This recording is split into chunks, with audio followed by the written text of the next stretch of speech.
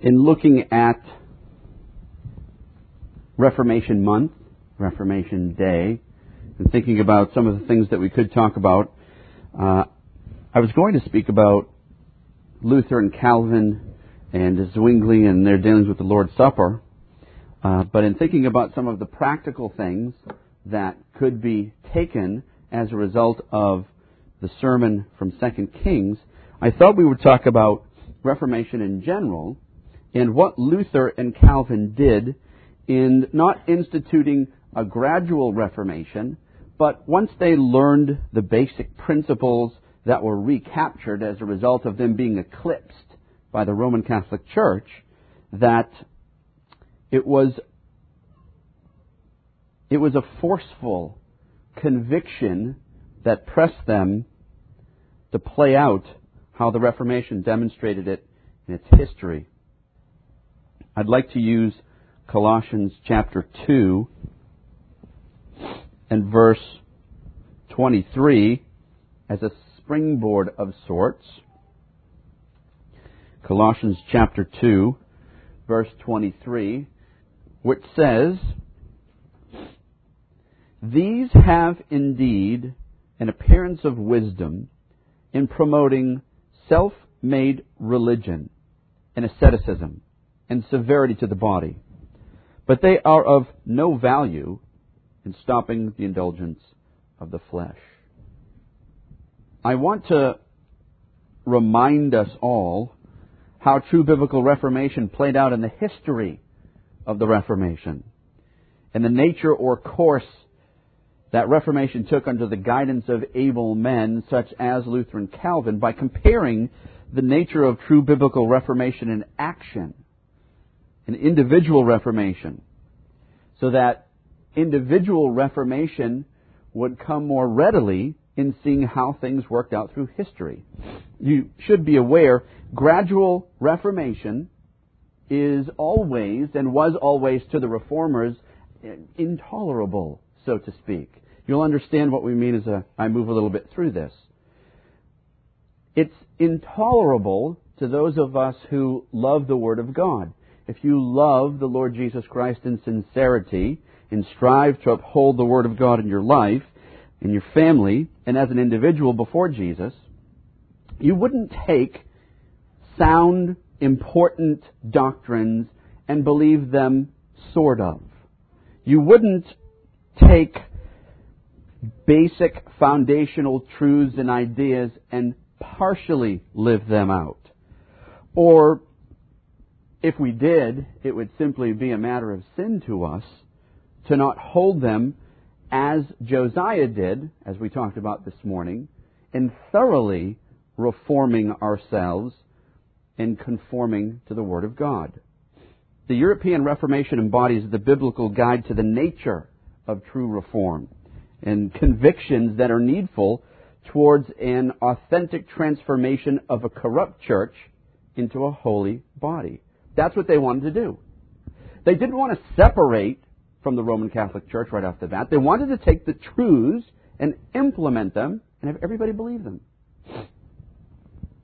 We should be aware that the notion of a gradual Reformation is at best intolerable, because it would take those truths and, as you'll see, wouldn't make radical changes. It would make things that were easy to swallow. It would take things and compromise on them specifically so that they would be palatable, and over a long period of time maybe we could infiltrate some of those ideas and change them over a period of time, where the Reformers said, this is what the Word of God teaches, this is what we'll implement now. They wanted to instill truth into it and capture or recapture the virtue that had been lost under spiritual degeneracy.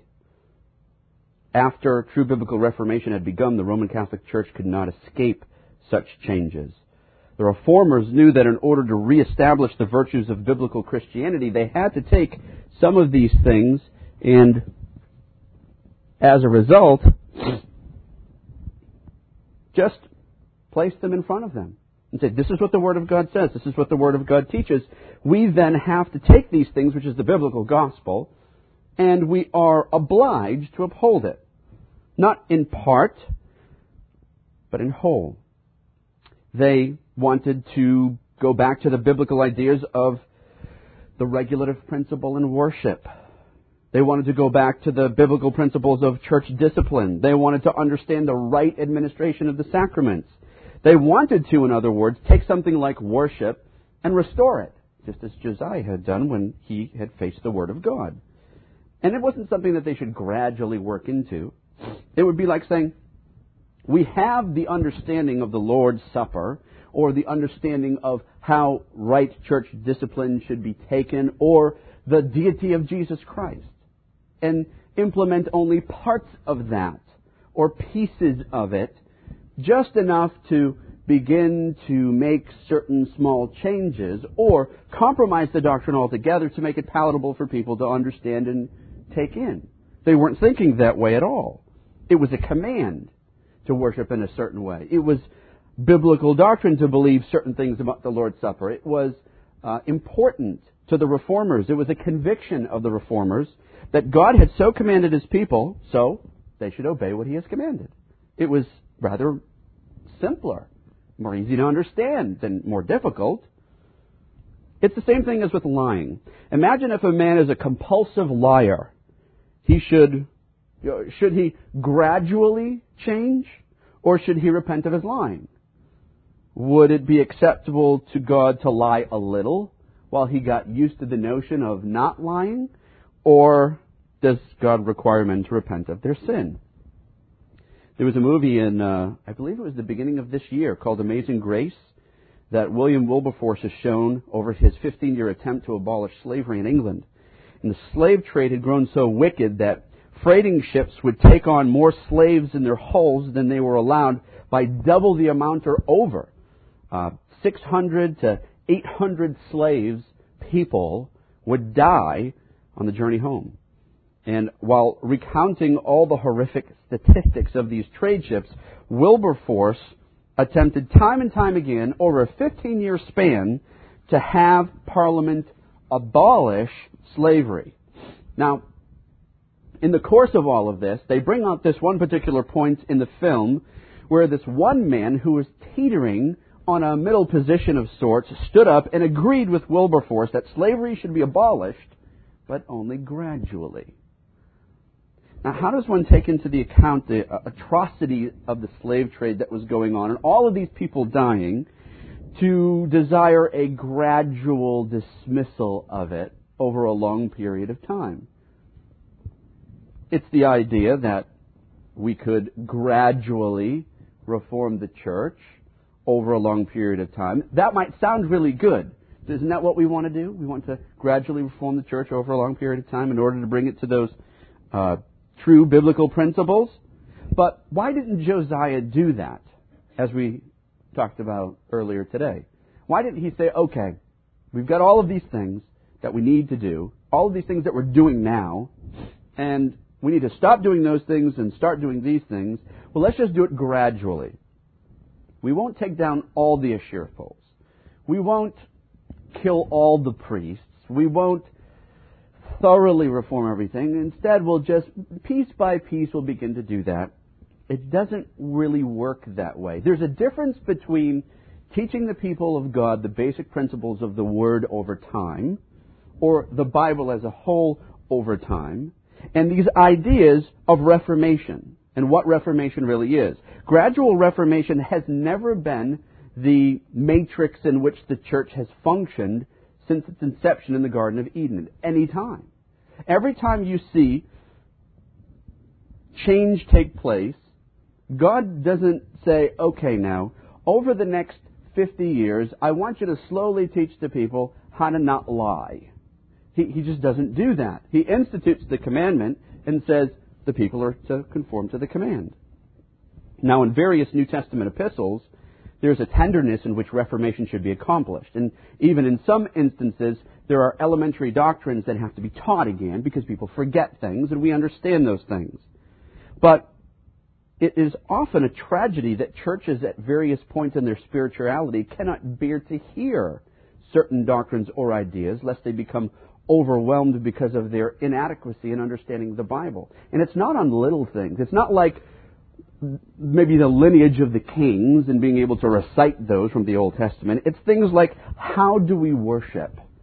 How do we view baptism and the Lord's Supper? How do we view church discipline? How do we view the deity of Jesus Christ? In beginning to teach elementary doctrines again, it doesn't infer that the foundations of basic principles be abandoned in order to accommodate people in the church, covenant people, maybe in their waywardness. It's the opinions of the Reformers that a context for teaching biblically sound doctrine is only found in a church that desires to lay down the principles of a biblical reformation. They want to reform and follow God, and then advance in biblical teaching from those basic fundamental principles. But if we don't have the fundamental principles, or we don't like the fundamental principles, the other things are never going to come, and it's going to take the church forever, or if ever, to hold to those basic ideas. What does it mean to reform something? Webster's dictionary says, quote, a 16th century religious movement marked ultimately by rejection or modification of some Roman Catholic doctrine and practice and establishment of Protestant churches, end quote. It's the state, according to it, of being reformed. Next definition, to put or change into an improved form or condition. So it takes something that could be improved and improves it. To amend or improve by change of form or removal of faults or abuses. Or to put an end to an evil by enforcing or introducing a better method of course of action. So, to reform something is to take the evil ways and reform them or change them to move, which even in just understanding what Reformation is as a movement, it was a religious movement. Something was moving, something was happening, something was changing in order to amend and introduce something better. In terms of the Reformation, as in the 16th century, it's the abandonment and repudiation of evil or wicked devices of men instituted in the church through false doctrines, and to establish, change, and amend those ways by the immediate interposition of improved change to the foundations of truth found in Scripture. That's a mouthful. In simpler terminology, they returned to sound doctrine. They returned to the truth that was eclipsed by sin and ignorance. And it was not accomplished gradually, which is the important point. Let's look at Luther. In considering the biblical actions of Luther in Germany, we find almost an instantaneous imposition of reform. Almost instantaneous. Now for Luther, maybe about 2 years, studying, learning, locked away in his study, teaching constantly. Students would come from everywhere. He was teaching at Wittenberg. Yet, once those things were implanted in his mind and traveled down to his heart, so to speak, he wrote down his 95 Theses, he pinned it on the door, and right then and there, the next day, perfect timing, so to speak, this learned doctor of theology, his fame spread almost overnight as a result. They took it down, they translated it from Latin into the common language of the people, and it went everywhere. And suddenly, this, what they called this new and modern way of another sort, stood in place of the status quo. The status quo was shaken. And just as Jesus began his public ministry with the expulsion of those profane traffickers in the court of the temple, if you recall, so Luther began his ministry by preaching and lecturing against relics and indulgences, things that the church was abusing. And he desired to rid the Roman church of false doctrine. He didn't want to rid the church. He wanted to rid the bad theology that was in the church so that it could be reformed and changed. The official statement to this didn't come long afterwards, in that thesis once Luther got a hold of it. Once he understood it. Once Romans was read and studied and taught, he hung his thesis on the door. He couldn't do anything else. He had to do something. He had to tell the people. The Reformation began with a public protest against the traffic of indulgences that profaned and degraded the Christian religion. They were selling salvation. You can't do that, Luther said. Here's what the Scripture says. One historian says, after serious deliberation, without consulting any of his colleagues or friends, but following an irresistible impulse, Luther resolved upon a public act of unforeseen consequences. He didn't even know how big his uproar would be. And his desire wasn't to break off from the church, but to debate in the accepted manner in that time on the questions raised by his thesis. Now, at first, Pope Leo X, the Pope at the time, he didn't really care. He was a drunken monk, making lots of noise, didn't really care about the theses, sort of dismissed it. But when Luther's reforms began to reach into the pocket of the Pope, that's when he got upset. Leo wanted him silenced because by stopping the indulgences, he wasn't getting the cash that was coming in as a result of the preaching of people like Tetzel and others who were selling indulgences for the good of the church in order to build St. Peter's Basilica, this large church that the Pope wanted to build as a result.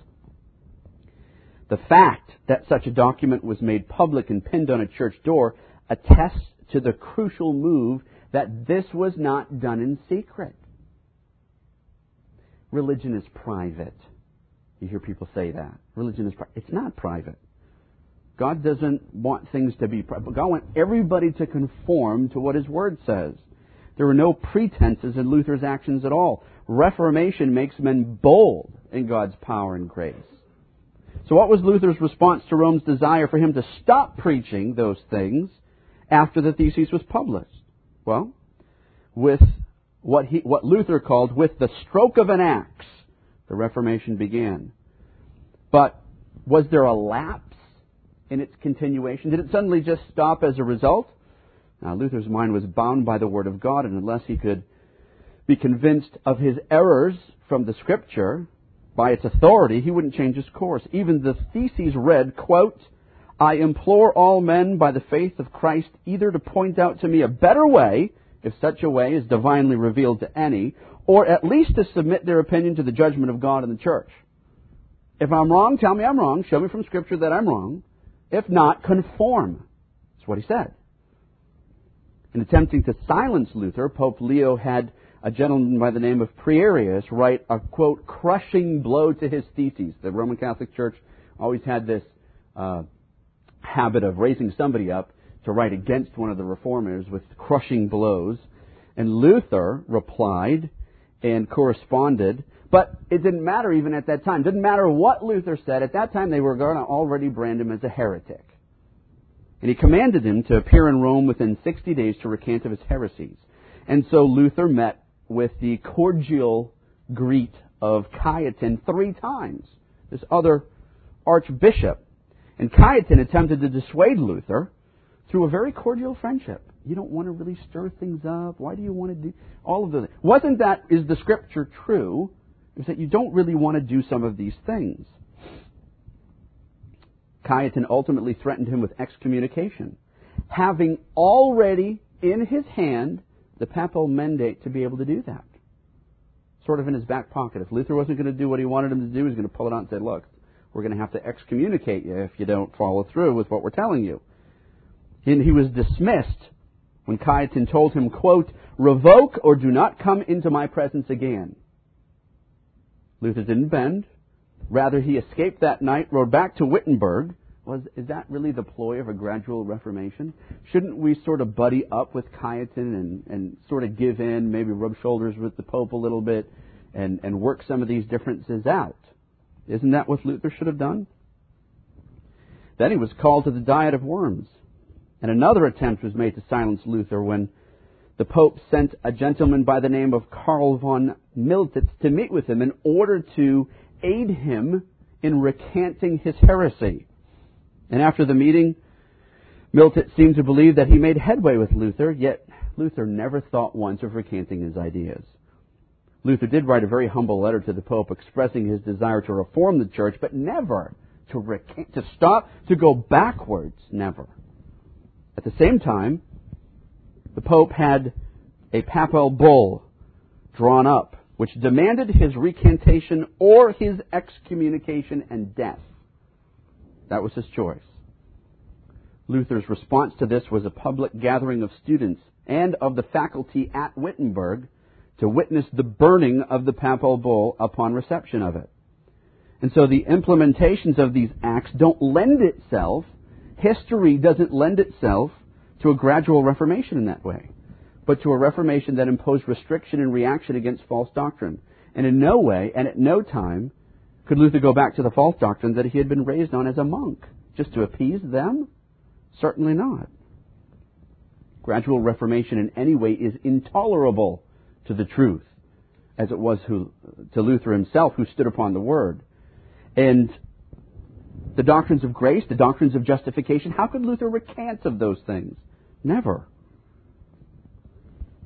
One church historian says, quote, "Henceforth the doctrine of justification by faith alone was for him," that's Luther, "to the end of the life, the sum and substance of the gospel, the heart of theology, the central truth of Christianity, the article of the standing or falling of the church."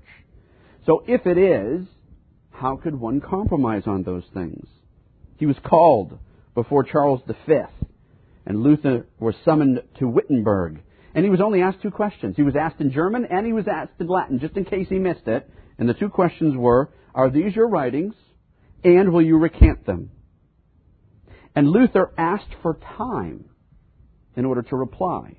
Some of the movies that you may see him shake his fist and go, "I will not recant." That's not what happened. He asked for time to gather his thoughts. Now some would say, "Ooh, see, here he is. He's going to compromise maybe a little bit, see what might happen here. What's Luther doing?" He went to his room that night. It was spent in prayer in order to answer them in a manner in which would be glorifying to God. Luther had no intentions of recanting, ever. One historian says, quote, "On the same evening Luther recollected himself and wrote to a friend." He wrote a letter, quote, "I shall not retract one iota, so Christ help me." He wanted to go back and just put his thoughts down in such a way so that he could answer, which is the epitome of the rejection of a gradual reformation. Quote, "Unless I am refuted and convinced by testimonies of Scripture or by clear argument, since I believe neither the Pope nor the councils alone, it being evident that they are often erred and contradicted themselves, I am conquered by the Holy Scriptures, quoted by me, and my conscience is bound to the Word of God. I cannot and will not recant anything, since it is unsafe and dangerous to do anything against conscience." His conscience was bound by the Word. He couldn't do anything else. If Luther really desired to win their affections and appease their consciences, he would have thrown aside the Scriptures, bowed down to the emperor, and that would have been it. Instead, he recapitulated Christ's words. "If I have spoken evil, bear witness of me." Testify to his solid stance on the Word. If it's evil, prove me wrong. Show me by Scripture. Demonstrate it. So there was a doctrinal break made with the Roman Catholic Church. They sent all sorts of people to try to deal with Luther. John Eck, Catholic theologian. Even Luther debated the Swiss reformer Zwingli on the meaning of the Lord's Supper. But Luther was not going to back down in any way, shape, or form. And many of his reforms were reactionary, and many of them were instilled overnight. And it's historically impossible to call the German reformer gradual in anything that he did. The reader of history has to come to grips to see and notice that the same movements that Luther made mimicked the work of Josiah. He did what Josiah did. He said, these things are wrong. We can't believe them anymore. We have to believe what's right. Now, it could be, in the whole scheme of church history that Luther was an anomaly and nobody else was like him. Could be that. We could speculate. We would speculate wrong, though. If we look at Calvin, for example, let's look at Calvin for a moment. In the Swiss Reformation, the writings of Calvin are preeminent. And the work of Calvin in his tract, which is called The Necessity of Reforming the Church, this is one of his most famous tracts, is the best treatment explaining his rejection of a gradual reformation over an actual, true biblical reformation. His work is readily accessible. You can go on the internet, I think, and find it. And you could buy books. They've reprinted it a number of times. It's exemplary of true biblical reformation. And there were, during the time of the Reformation, many places in many different ways of extremes that should be avoided. There were things that the Anabaptists did that I think some of the Swiss councils were a little bit over the edge on. The execution of Servetus, some of the abusive imprisonments that Geneva actually imposed upon people who were too lavishly dressed. If you were too lavishly dressed, the religious police would catch you and throw you in prison in Geneva, and you would have to spend a night or two. Well, Calvin, though, wanted to see true biblical reform to take place, especially in the regulative principle in the church, because that was a big thing.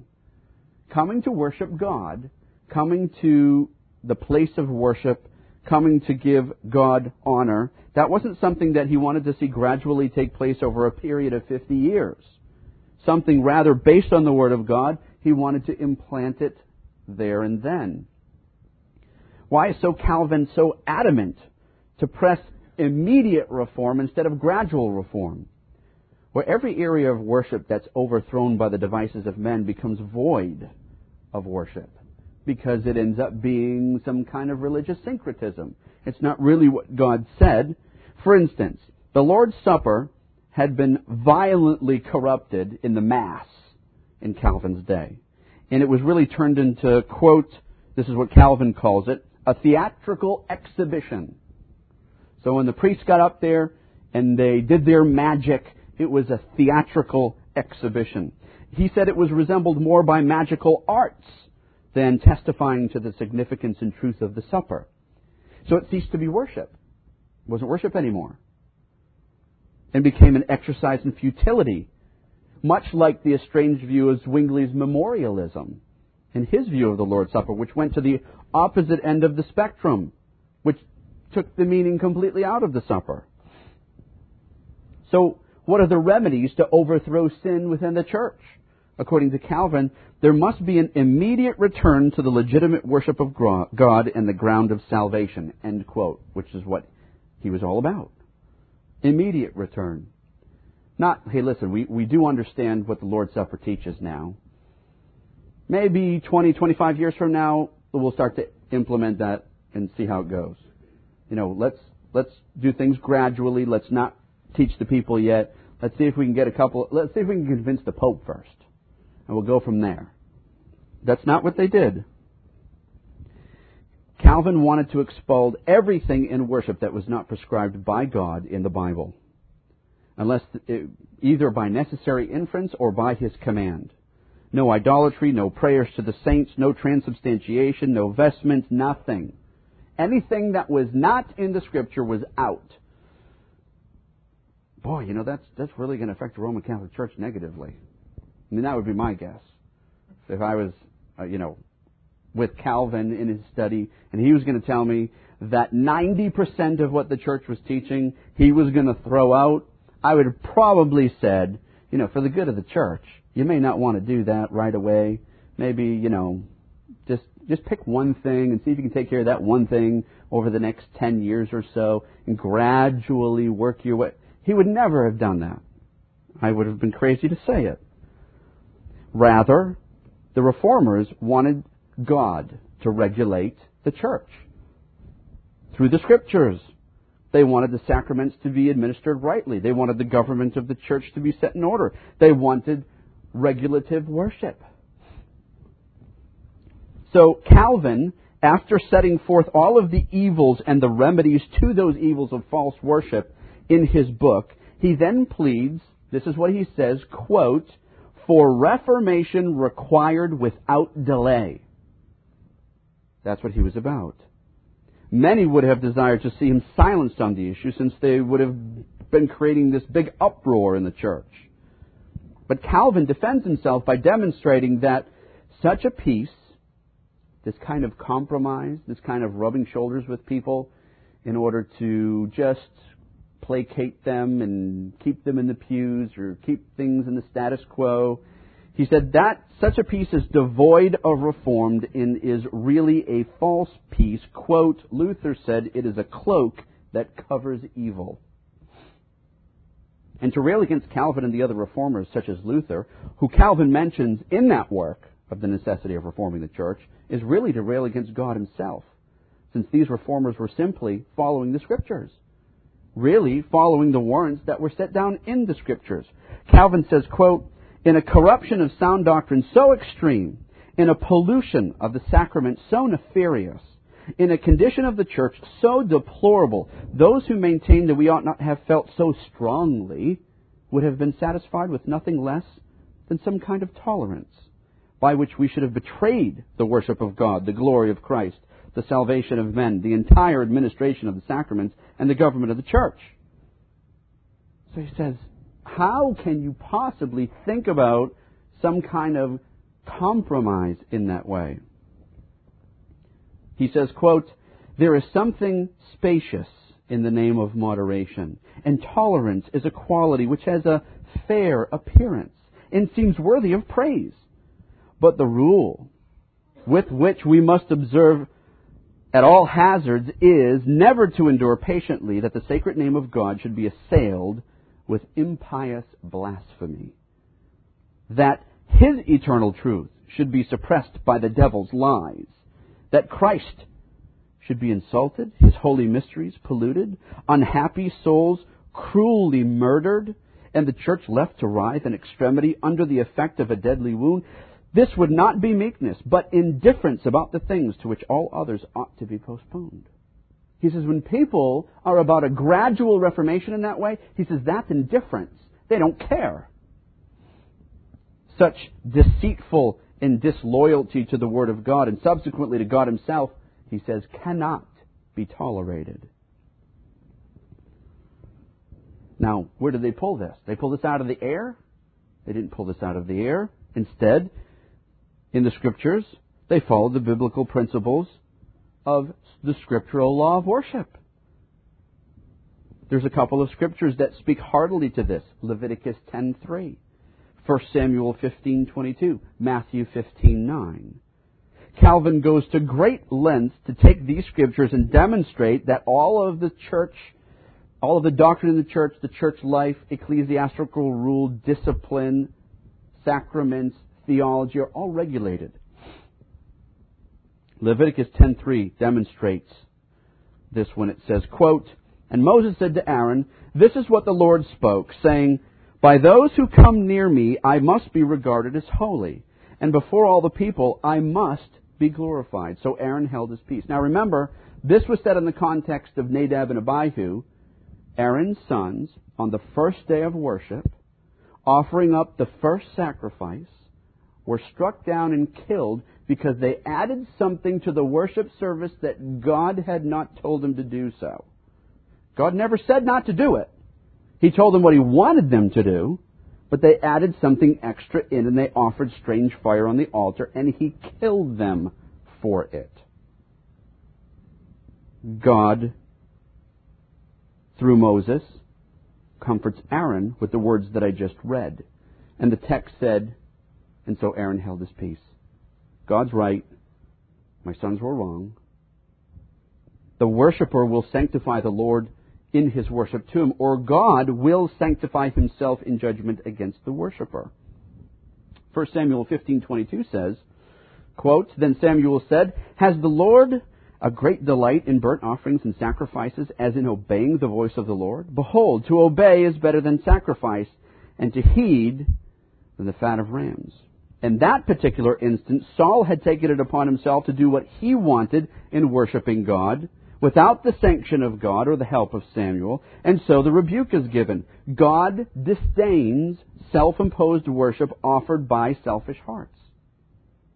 And then we have Matthew 15:9. And in vain they worship me, teaching as doctrines the commandments of men. Here the Lord Jesus explains that men will replace the true worship of the church with that which is expedient or satisfying to themselves.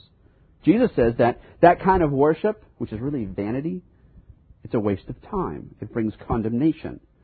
God must be sanctified, set apart, regarded as holy, honored with the right heart and right sacrifices, and worshipped in the context of His prescriptions. Not the vain self-flattery, a famous Reformation term, the vain self-flattery of man-made will worship. So Calvin spent a great amount of time explaining those. And then also Colossians 2:23, which we read, which things have indeed a show of wisdom in will worship, or your own worship, or your own ideas of worship. Will worship is that which is fabricated and implemented instead of true worship. It's devised by men. It seems good, looks good, attracts a lot of people. But it's false worship, and it causes a rift between the worshiper and the Lord. Experience would never dictate worship. Rather, the Word of God is the only rule by which worship should be implemented.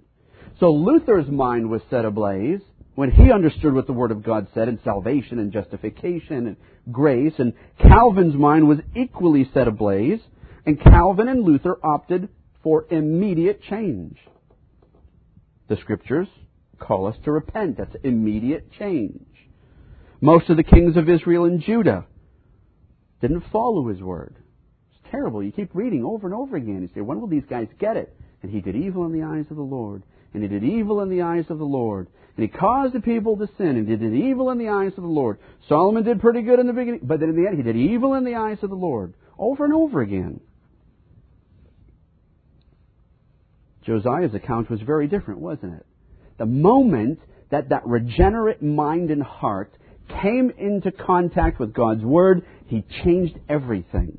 He knocked down Baal, knocked down Ashtaroth, took out the altars, killed the priests, did everything that was necessary so that God would be glorified. Jesus began His public ministry by preaching, repent, the kingdom of heaven is at hand. That's how He began. He didn't begin with God loves you and has a wonderful plan for your life. We don't find that anywhere. In John 2:14-17, we have this account. This was the first thing He did. And He found in the temple those who sold oxen and sheep and doves, and the money changers doing business. When He had made a whip of cords, He drove them all out of the temple with the sheep and the oxen, and poured out the changers' money and overturned the tables. And He said to those who sold doves, take these things away. Do not make my Father's house a house of merchandise. Then His disciples remembered that it was written, zeal for your house has eaten me up. Now, take the modern evangelical church. Send them back in time, next to Jesus. They're standing there at the temple. Jesus has in His mind what He's going to do. The modern evangelical has in his mind what he's going to do. What would they have done? They would have never done what Jesus did. They would have set up a booth next to the other vendors. And they would have become their friends. And they would have attempted to win them over to the truth over a course of time, maybe by identification, going out to lunch, whatever it happened to be. Jesus, on the other hand, drove these men out immediately with a whip. Why? Why the contrast that way?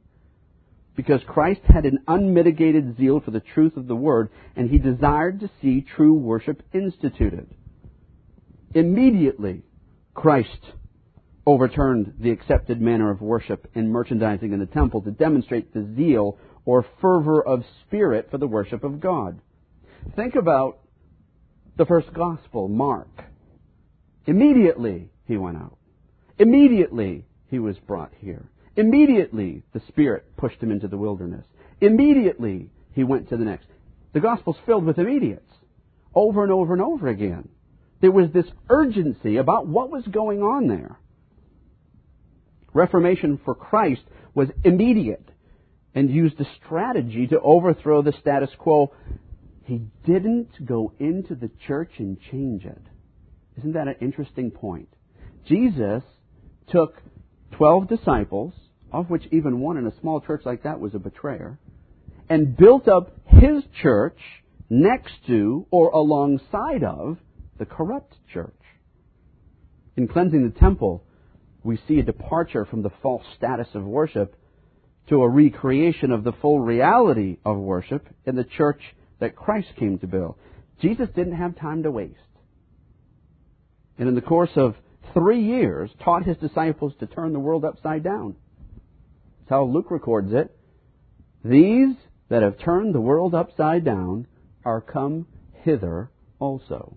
How do you turn the world upside down? Quickly.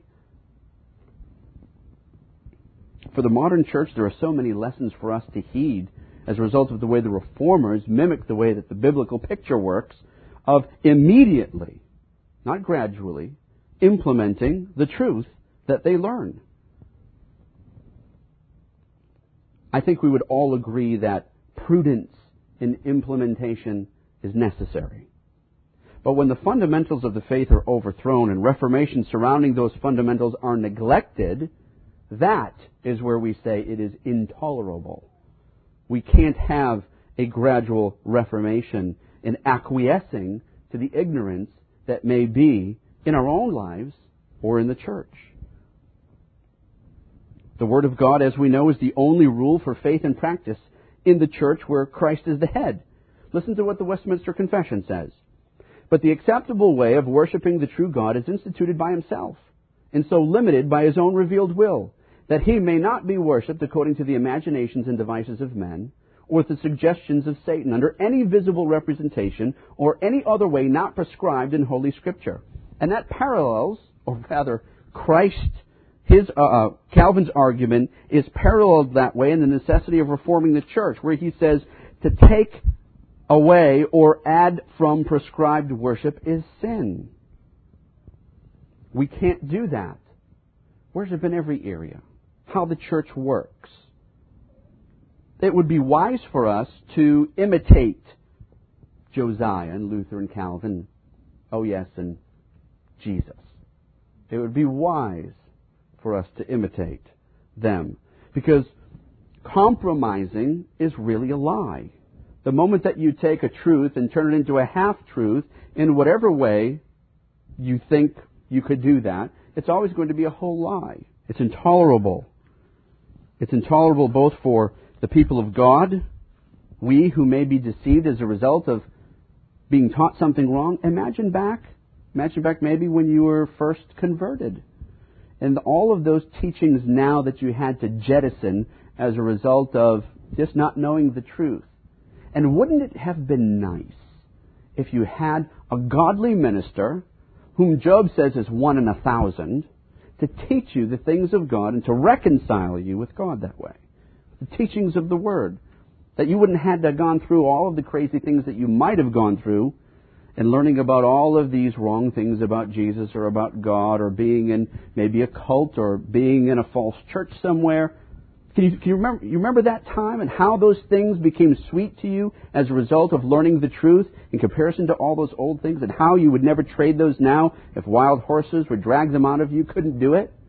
Imagine Luther and Calvin being in the midst of the Reformation and saying, "Well, just compromise a little."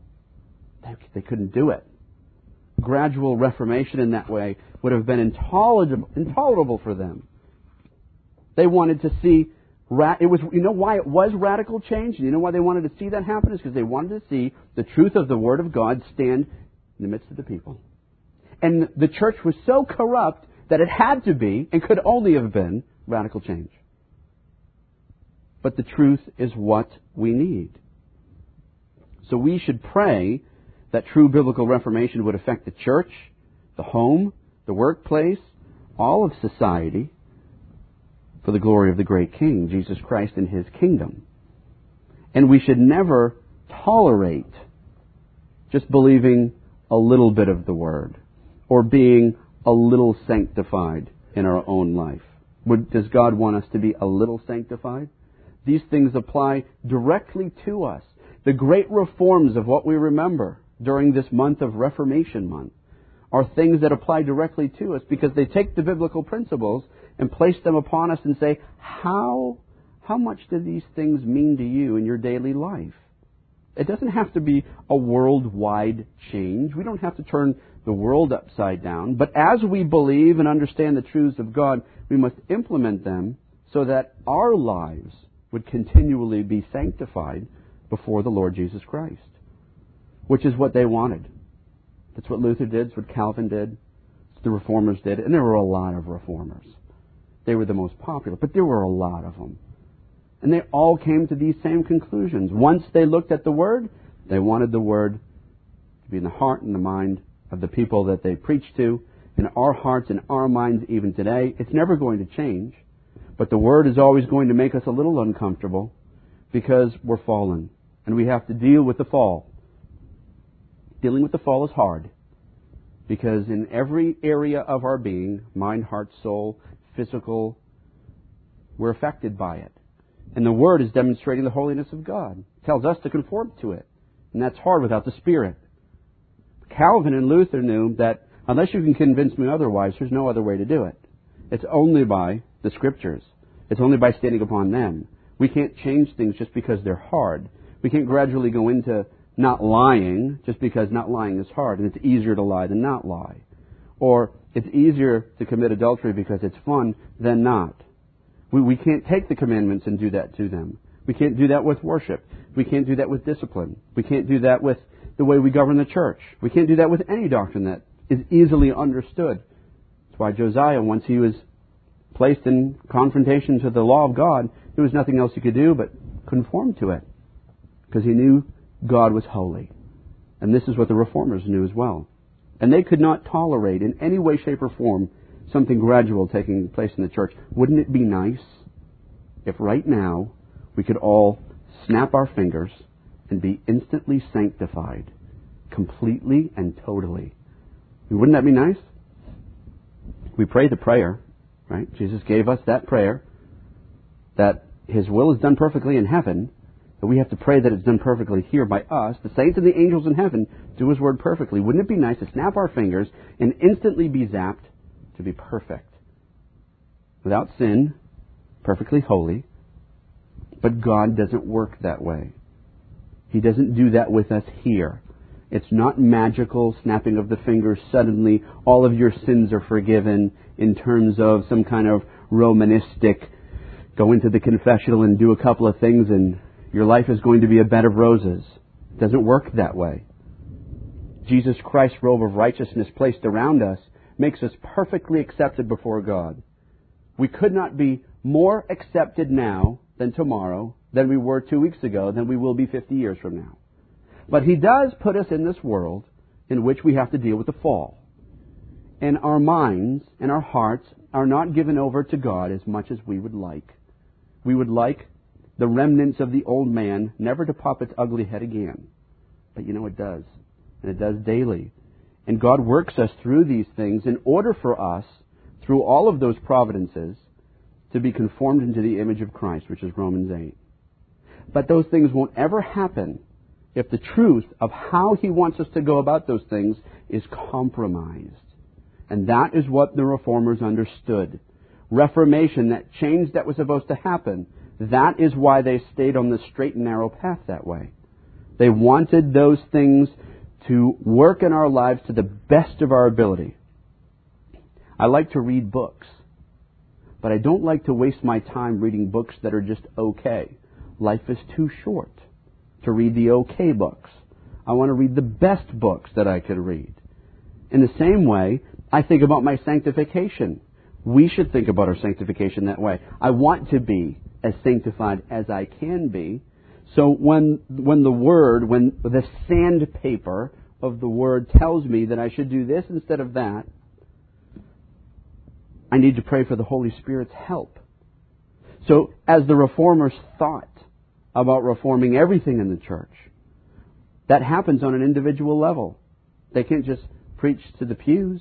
They can't just tell the pews that these things, it's not a building that they were preaching to, it was people in the church who were being changed by the grace of God and the gospel of Christ as a result of their unwavering and unswerving commitment to the Word. And if we have that, then you and I have the exact same thing that Luther and Calvin had. And we should then be intolerable to those things that would pull us away from the holiness of God and the good things that God promises us. He tells us He will give us everything, every good thing, all these things in Romans 8 that contribute to our salvation and our sanctification. But we must be as excited about those doctrines as these men were. And the Holy Spirit will help us do that. So that when somebody comes to us and tells us, well, it's okay for us to change this in worship. This is what we do in our church. Or it's okay that we don't really need to understand all that Lord's Supper stuff. You take the bread, you drink the wine, you're done, you go. This is the stuff we do in church. Those things should be abrasive to us in the opposite way. That we would say, we want to hold steadfastly to the Word. Those things are very important. And it clues us into the work that God is doing in our life as we continually become more and more sensitive to the reality of how important those things really are. And the more time we spend in the Scriptures, the more time we spend studying, the more time we spend in prayer and all of the means of grace, the greater that we will also see that gradual reformation would be intolerable to us as well. We take some of those things away. Think about Reformation Month this month. No doubt, the elders and pastor here will probably preach a few more times and a few more things on those particular areas. But it's an exciting time to be reminded every year about what God did through ordinary men, through sinful men, and changed the world as a result. We have those same things in this book right here. Those very same truths, those very same ideas. So even for us, gradual reformation should be intolerable to us. We want more of God, more of Christ. We want to say with David, my cup overflows. The Reformers were able to say that. Are we able to say that? Let's pray and ask God to bless these thoughts today. Lord, we do thank you that by your Spirit you have changed our hearts, changed our minds, and we see things in a different light. We thank you that you have imparted to us your Word. We thank you that we have it in our hands and we can carry it under our arms and we can walk down the street with it in our country. We pray, O Lord, that you would help us not to neglect it, that we might desire it in the reformation of our life, the reformation of our church, the reformation of our towns, our workplaces, our country, even the world again, so that it might be said that the world is turned upside down again. That these truths that are being so thrown by the wayside and not being thought of, we ask, Lord, that you would cause them to be sweet to us. That as they were sweet to people like Luther and Calvin and Wycliffe and Whitefield and Edwards and all of these people that you used in the past, so now, O God, that you would use us, no matter how great or small, that we would be excited to see you reform our lives and all of the spheres around us that we live in. We so ask these things in Jesus' name. Amen. This Reformation audio track is a production of Stillwater's Revival Books. SWRB makes thousands of classic Reformation resources available, free and for sale, in audio, video, and printed formats. Our many free resources, as well as our complete mail-order catalog, containing thousands of classic and contemporary Puritan and Reformed books, tapes, and videos at great discounts, is on the web at www.swrb.com. We can also be reached by email at swrb@swrb.com, by phone at 780-450-3730, by fax at 780-468-1096, or by mail at 4710-37A Avenue, Edmonton, that's ED, Monton, Alberta, abbreviated capital A, capital B, Canada, T6L3T5. You may also request a free printed catalog. And remember that John Calvin, in defending the Reformation's regulative principle of worship, or what is sometimes called the scriptural law of worship, commenting on the words of God, which I commanded them not, neither came into my heart, from his commentary on Jeremiah 7:31, writes, God here cuts off from men every occasion for making evasions, since he condemns by this one phrase, I have not commanded them, whatever the Jews devised. There is then no other argument needed to condemn superstitions than that they are not commanded by God. For when men allow themselves to worship God according to their own fancies, and attend not to his commands, they pervert true religion.